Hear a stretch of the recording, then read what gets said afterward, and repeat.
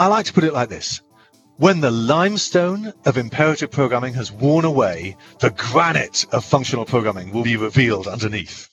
You're listening to the Microsoft Research Podcast, a show that brings you closer to the cutting edge of technology research and the scientists behind it. I'm your host, Gretchen Huizinga. When we look at a skyscraper or a suspension bridge, a simple search engine box on a screen looks tiny by comparison. But Dr. Simon Peyton-Jones would like to remind us that computer programs, with hundreds of millions of lines of code, are actually among the largest structures human beings have ever built. A principal researcher at the Microsoft Research Lab in Cambridge, England, co-developer of the programming language Haskell, and a fellow of Britain's Royal Society, Simon Peyton-Jones has dedicated his life to this very particular kind of construction work. Today, Dr. Peyton-Jones shares his passion for functional programming research, reveals how a desire to help other researchers write and present better turned him into an unlikely YouTube star, and explains why, at least in the world of programming languages, purity is embarrassing, laziness is cool, and success should be avoided at all costs. That and much more on this episode of the Microsoft Research Podcast.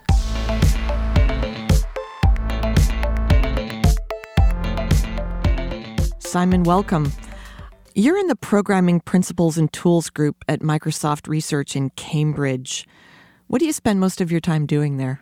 Well, programming languages are the fundamental material out of which we build programs. When a builder builds a building, they can build out of bricks or out of straw, or out of bananas or out of steel girders, and it makes a difference what you build out of, how ambitious your building can be and how likely it is to fall down. So when developers write programs, the material that they use, the fabric of their programs, that is the programming language, is super important to the robustness and longevity and reliability of their programs. So programming language researchers study programming languages with the aim of building more robust building materials for developers to use. What role does research play in making good programming languages? Well, at first you might think that a programming language was, well, you just kind of throw it together. But actually, when you build a programming language, you want to be sure that you know what it means. That is to say, if you write a program, you'd like it to be clear what the program means, what should happen when you execute it. That's called its semantics. So having a good way to specify in a rigorous way what that program means, what it does, is really important. So we need to find formalisms that we can write down rigorously what a program means, and then we need to implement it. So if we're going to build a compiler that, say, translates a high-level language program into low-level machine code that's going to run on your machine, you'd like to be confident that the compiler itself was correct, right? That is, that it didn't change the meaning of the program along the way. And it would do so consistently and reliably day after day on program after program after program. So programming language research is about methods and tools and techniques and ideas and theories that will enable people to build programming language designs and implementations that will be robust. I wouldn't say that programming languages tend to arise specifically from academics having clever ideas about what a language design might look like. They're very often born in a much more random way in the white heat of, I just need to get something done. And then retrospectively, programming language designers and researchers start to look closely at the design and try to improve it. So there's been dozens and dozens of papers about JavaScript, for example, but JavaScript was not designed initially by an academic. I've seen your talks and you use some slides that show sort of the trajectory of a lot of different languages. You've suggested that there's hundreds of languages. Most of them share the fate of an early death with only one or two at the memorial service. And then there's some that just resonate and take off. What does it take to make it big? And is that something you should aim for? So I think every computer scientist wants their language to be used. That's one of the exciting things of working in Microsoft Research, is that there's a real chance your stuff might get used and have impact. So we all want to make the world a better place. In programming language research, I would say that while everybody would aspire to have languages that have impact and are successful, it's pretty random which ones are. The ones that are wildly successful are not necessarily the ones that are technically beautiful or well designed. They just hit some sweet spot at some particular moment. So it's a bit frustrating in a way. I think the Haskell, the language that I've been involved in, has been quite successful, but it could easily not have been. There's a lot of randomness in the process. You mentioned two giants in computer science, Alan Turing and Alonzo Church, who came up with ideas at about the same time that have had a big impact on programming languages in two different streams. I think you talked about declarative and imperative languages. Yeah. Can you talk about that for a minute? So my entire research life, ever since I first got excited about functional programming when I was studying at Cambridge in 1979 or thereabouts, my entire research life has been following through the idea of what might purely functional programming mean. And if you look back a long way, as you say, it does all date back to Alonzo Church and Alan Turing, to pick just two giants from the literature. So Turing said, what is computation? What does it mean to compute something? And he designed this thing that we now call the Turing machine that was a very much step at a time, do this, read a thing from the tape, write that onto the tape. It was a very imperative machine. Meanwhile, at the very same time, actually in the same place, it was in Princeton, Alonzo Church was designing the lambda calculus, which is seems much more abstract, algebraic thing. It's like rewriting expressions. And he discovered this tiny language in which expression rewrites could also apparently model computation. So then it seemed obvious to ask, is there anything you could compute with the Turing machine that you couldn't compute with lambda calculus or vice versa? And in the end, it turned out, very surprisingly, that these two notions of computation were the same. That is, anything you could do with the Turing machine, you could do with lambda calculus and vice versa. But although they were equally powerful in the sense of what can you in principle do, they gave rise to very different language streams. So Turing machines, ultimately, you could see this is a bit of a retrospective justification, but you could see Turing machines as the basis for all imperative languages. Right, do this and then do that, step at a time computation, in which the program is a sequence of steps that you do in sequence. Lambda calculus is then the grandmother of functional programming, in which program executes by evaluation. You evaluate an expression, and it seems like completely different ways about thinking about your program. You have to think about programming in a completely different way, but nevertheless, they're equally expressive. So the interest for me has been, what would it mean to take this much less popular, but nevertheless universal programming paradigm of functional programming and really push it through to see what could that mean in a practical way for writing practical programs? So talk about the difference between functional programming languages and other programming languages. The imperative approach, step-at-a-time programming, is what everybody's used to. It's what C is like, Java is like, C++ is like, Python is like, Perl is like, Ruby is like. You name it, they're mostly imperative programming languages. Functional programming is very different. It's more like everybody's used a spreadsheet. And in a spreadsheet cell, you say, here is a formula that gives the value of a cell. And you compute the value of a whole spreadsheet full of cells by computing each cell, perhaps one at a time, perhaps in parallel, but in data dependency order. If cell A1 depends on cell B3, you must compute cell B3 first, and then A1. But there's no notion of open a valve or launch the missiles or print something. You can't do that in the middle of a formula. It wouldn't make sense. So that's functional programming. Right? All of the Excel's built-in functions are functions. That is to say, they take some inputs and they produce some outputs. They have no side effects. And so the surprising thing really is that this purely functional approach to programming is in fact universal. If you think about it in a spreadsheet way, you'd think, well, that's good enough for writing business plans, maybe, or computing my bank balance, but it couldn't do anything useful. Could you write a word processor in a spreadsheet? Well, probably not, right? But the insight of functional programming, which stems right back to Church, is that this programming paradigm is universal. You can do anything. And so the functional programming language researchers have said, supposing we took that execution by evaluation idea and scaled it up, what would that mean? And that's what my whole research life has been about, really. Why did you get interested in that, at the very beginning? Because it's like a radical and elegant attack on the entire enterprise of programming. Rather than just being, well, let's just try doing this a slightly different way, it's like saying, let's just attack programming from a completely different direction. Moreover, it's very close to mathematics. The whole idea of lambda calculus really grew out of logic.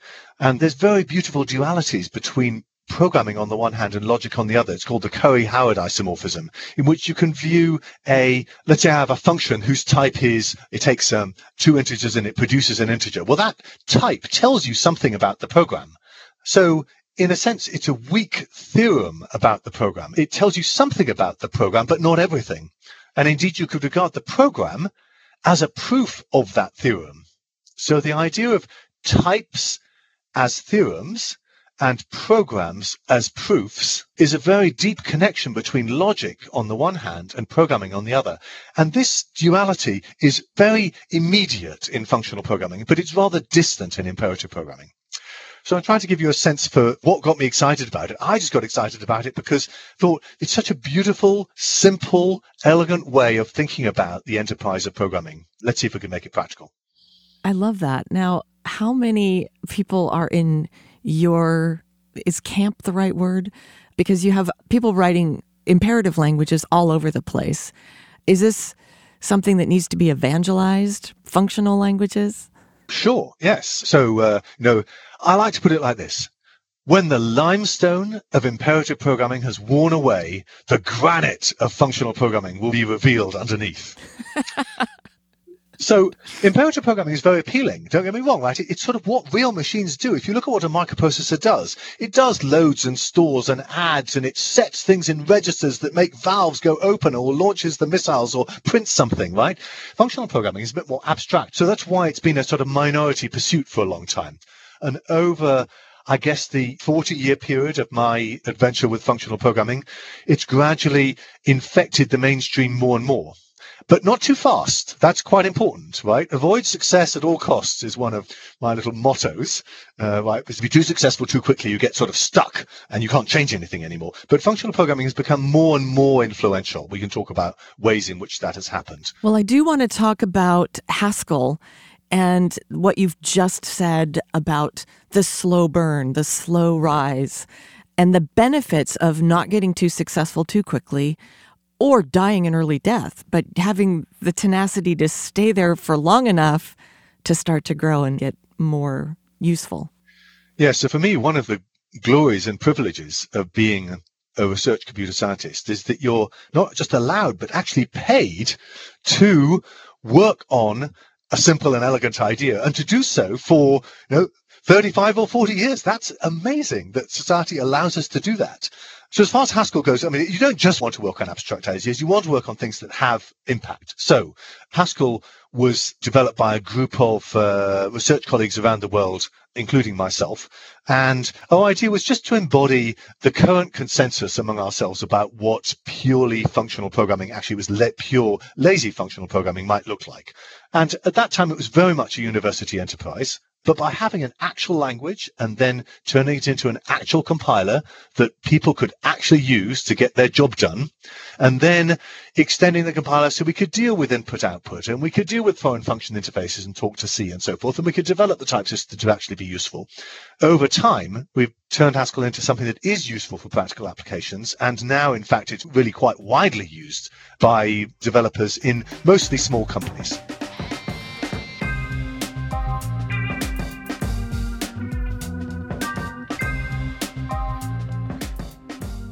So let's talk about laziness for a little bit. When I was growing up, that wasn't a virtuous quality in our household, but somehow lazy functional computing is a good thing. Why is that? Oh, yes. Yes. So at first, it was just an amazingly clever and elegant thing. So laziness is the idea that if you call a function in a normal imperative language or call by value language, then before calling the function, you're going to evaluate the arguments to the values of those arguments, and then you pass them to the function. In a lazy functional language, you don't evaluate the arguments before passing them to the function. You create recipes or suspensions or funcs which you pass to the function. And if it needs that argument, then it will evaluate it. So you can write a function that might evaluate one or other, but not both of its arguments. And that can be super important. Just think of a function like if, a conditional, where you don't want to evaluate both the then branch and the else branch.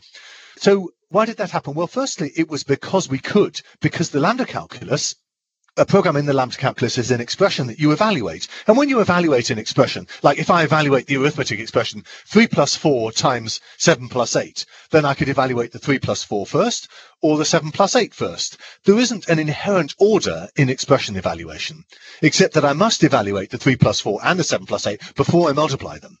right? So there's some data dependencies, but there's a lot of fluidity about evaluation order. And it's the same with the lambda calculus. And it turns out there was a lot of study in the theoretical literature about evaluation order. And some of these evaluation orders, called normal order, naturally led to lazy evaluation. We thought, oh, that's interesting.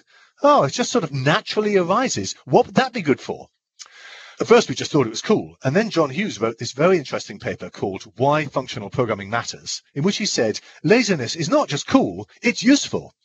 And he did that by describing how laziness gives you a new form of modularity. And his classic example was this. Supposing I'm writing a program to play chess. Well, one thing I might do is explore the tree of possible moves. He could move this way, then I could move that way, then you could move that way. There's a big tree. Suppose I first generated a tree and then pruned it to figure out the best move. Well, that tree would be too big. So usually we would have to generate and prune at the same time. And John said, well, no, with lazy evaluation, you can generate in one piece of program and prune in another. And that gives you a new form of modularity. So that was really an interesting idea that's worked out exactly that way. I love it. And I'll probably use it, that laziness is not just cool, but useful. It is not just cool, but useful, yes. How did laziness and purity come together? So Haskell's initial defining characteristic was that it was a lazy language. That's what brought that particular group of people together, what we thought was exciting and cool. But in retrospect, I now think what was much more important was that laziness forced Haskell to be a pure language, by which I mean, in a call-by-value functional language like ML or Lisp, if you wanted to print something, it was too tempting to have a function, in quotes, which, when you call it, would print something as a side effect. That is, it wouldn't just return, well, what would print return? Unit or 3 or something, but it would print something on the side. So we couldn't do that in a lazy language because we couldn't predict the evaluation order well enough. So laziness kept us pure. And purity was embarrassing for a long time because you couldn't really do much by way of input-output. You couldn't print things or open files or launch missiles or sail the boat. So that forced us to invent what came to be called monadic input-output. And there was another classic example in which Phil Wadler, my colleague at Glasgow, took ideas from the logic world, the theory of monads developed by various people, but he was particularly drawing on the work of Eugenio Moggi, who was very much a theorist. Phil Wadler wrote this wonderful paper, Comprehending Monads, in which he described monads as a programming idiom. And then he and I subsequently wrote a paper called Imperative Functional Programming, which showed how you could apply monadic programming to do input-output to affect the world. And that idea has been wildly infectious. That spread to all sorts of places. So people now use the monadic thought pattern as a design idea for designing their programming languages or ways to, you can see it all over the place now. But it only happened because we were stuck with purity because we had laziness. It was another place where the sort of theory both helped the practice and also almost forced the practice because we would have had to break with our principles too much to just have side effects. So we were stuck with no side effects and were forced to invent this alternative way of going about things.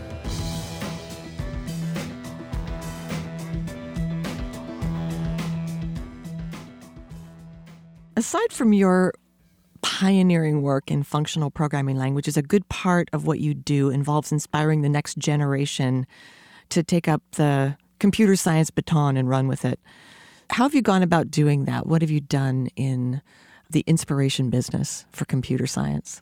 I started with this about 10 years ago when my children were at school, and we would sit around the dinner table. They would tell me what they did at school, and they had complete contempt for their lessons in ICT, information and communication technology. And so in talking to them, I was unable to make any connection between the subject that I thought was so interesting that I devoted my professional life to it and the subject that they were learning at school. And that was different to, say, biology, in which I think a biologist sitting around the dinner table with their children would be able to make a connection between the subject discipline that their children, even at primary school, were learning at school, and the subject discipline that they thought was so interesting they devoted their professional life to it. So that seemed like a very big disconnect.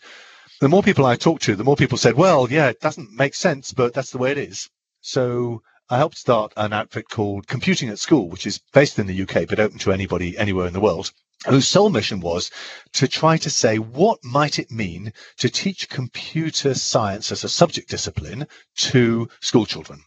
And to teach it at the same levels and for the same reasons that we teach natural science or mathematics. That is, not because they're going to become physicists or mathematicians necessarily, a few will, but most will not, but because knowing some elementary principles about the physical or chemical or biological or digital world that surrounds them will make them more empowered, better informed citizens. And that applies from primary school onwards. So that was the mission of computing at school. It's now part of the core curriculum in the UK. That's right. So we were unexpectedly successful. When we started in 2007-8, it was like we felt as if we were at the bottom of a deep well, shouting up towards the daylight, computer science is important, We got lucky. We wrote a curriculum. There was a review of the entire national curriculum, serendipitously, started by the then Conservative government. So we were ready to make input to that curriculum debate. And in the end, we achieved almost all our policy goals. The new national curriculum for computing in England pretty much says in black and white, all children should learn the fundamental principles of computer science and should do so from primary school onwards. So that's amazing. And that came into force in 2014. But there's a big challenge after that. It's like when you scale one apparently unsurmountable mountain, what do you find behind it? Another bigger mountain. And in this case, it's how do we turn that aspirational idea into a tangible and living reality in every classroom in the land? And that is a big challenge because while teachers are willing and committed and hardworking and able, they're by and large not qualified in computer science. So there's a lot to do. There's a lot to do. The state in this country is pockets of excellence, but overall it's quite fragile.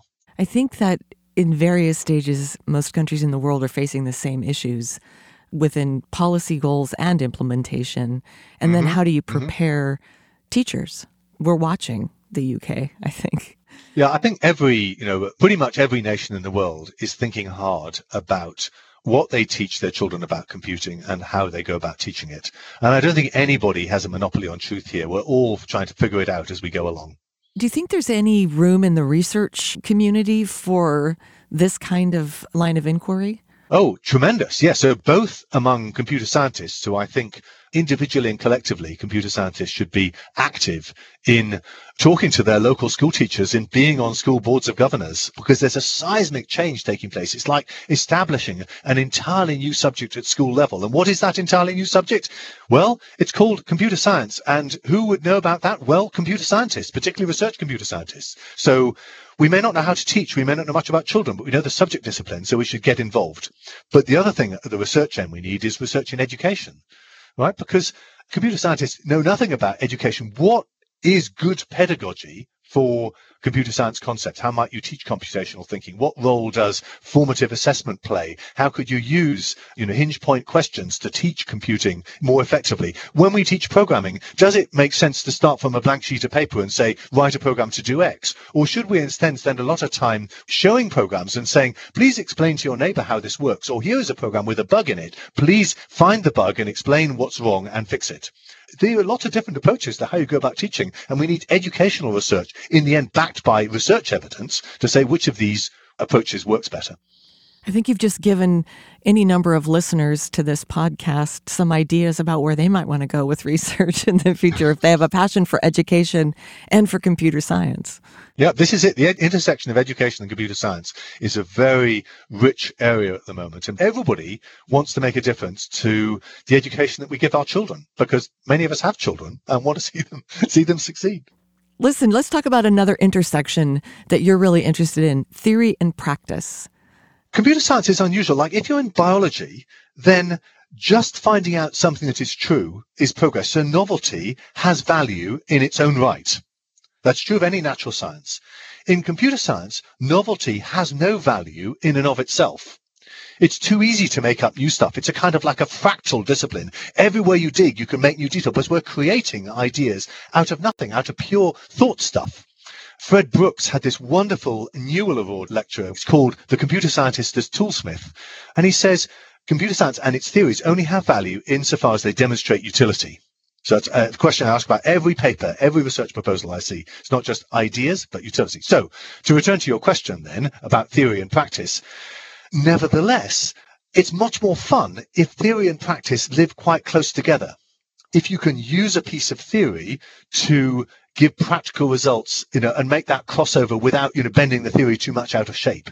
And in functional programming, that's particularly true. So, for example, in the compiler that we built for Haskell, it's called GHC, we were struggling in the very early 90s to think, what should its intermediate language be like?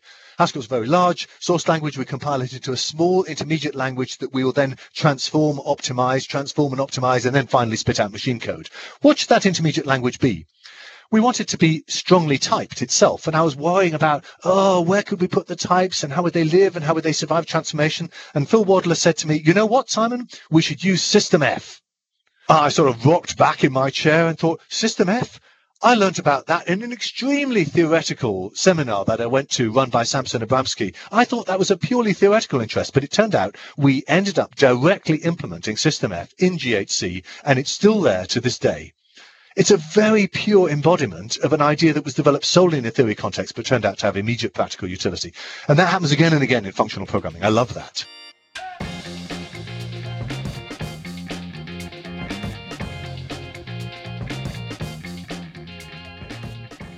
I want to ask you about a couple of videos you're in that have tens of thousands of downloads on YouTube about how to write a research paper and how to give a research talk. Could you talk about that a little bit and why that was important to you and how that came about, that you became a video star on YouTube? Well, a lot of research is about communicating. As I say in these talks, no matter how brilliant you are, if you sit in a sealed room and have fantastic ideas but don't tell anybody, then all you've done is heat up the universe. You've not really made it a better place. So communication is key. I think I wrote the first of these that was about how to give a talk with John Hughes and John Launchbury after we were colleagues in the same department. We'd been to a lot of research talks. We started talking to each other about, couldn't a lot of these talks be a lot better with some quite simple suggestions? So then we wrote them down in a SIGPlan Notices paper, and I gave a talk about it. And then subsequently I developed a talk about how to write a research paper, which has been extremely popular. And it arose in the same way. I just thought, I'm reading a lot of papers, I'm reviewing a lot of papers, and some quite simple ideas I feel could make them a lot better. And so I thought that it was worth putting a bit of effort into trying to articulate or distill the techniques or ideas that I used in the hope they'd be useful to others. And to my astonishment, they seem to have been quite widely looked at, including by people in completely different disciplines like Absolutely. Psychology and history. It's really strange. I get email from the most remarkable places. Yeah, I think if in terms of citations or views or web page hits, all the rest of this functional programming stuff is, is nothing. That's right, dwarfed by this how to write a research paper. One of the most interesting things I heard you say is that computer programs are among the largest structures or the largest things humans have ever built. And when we look at other structures, they seem enormous to our eyes, but people don't usually see the millions of lines of code behind a very small thing like a search engine box. Why do you tell that story, and what's important for us to understand about that? Well, it's because I think that by and large, 99.9% of the population has no visceral sort of gut feel for just how complicated, remarkable, and fragile our software infrastructure is. The search box looks simple, but there's the millions of lines of code. But if you could see that in the way that you can see an aircraft carrier or some complicated machine you can see inside, you'd have a more visceral sense for how amazing it is that it works at all. Still less that it works so well. But you don't get that sense from a computer program because it's so tiny, right? All of my intellectual output for my entire life, including GHC, would easily fit on a USB stick. On that little thumbnail size thing, I've just changed some ones to zeros and some zeros to ones, and all the ones and zeros were there to begin with. All I've done is change the state of some of them as my entire professional output. And yet, these artifacts are so complex and so large, they need entirely new techniques for dealing with them. So if you think about how a large piece of software is built, we built it with layer upon layer of abstraction. We build libraries which hide their insides, but provide an API that you can call. And then you build another library on top of that, and another library on top of that. And so we manage the complexity of these gigantic systems by building abstractions and learning how to describe those abstractions. I mean, that's another big part of what programming language people are interested in, right? So why is that important? One, I would like people who are not computer scientists to have the idea that there's something rather amazing going on, and also that it's so complicated, it's not surprising if it goes wrong occasionally. We shouldn't place too much trust in it, right? It's not magic. Sometimes I think people are too guilelessly trustworthy of computers. But also, for computer scientists or people thinking about, is this a field I'd like to be interested in, the idea of this whole remarkable wonderland of interest and complexity and creativity, right? Programming is one of the most creative disciplines in the world, where you can create completely new things that nobody has ever built before. That's something I'd like to get across to people. What's the best thing about being a researcher to you? And why would a young computer scientist want to follow in your footsteps in the field of research? Well, for me, it's been a great privilege just to be able to take one idea and follow it through. Take the idea of functional programming and run with it. And I've been able to do that both at university for about 17 years, and then subsequently at Microsoft for rather longer now. Actually, I'm coming up on 20 years at Microsoft.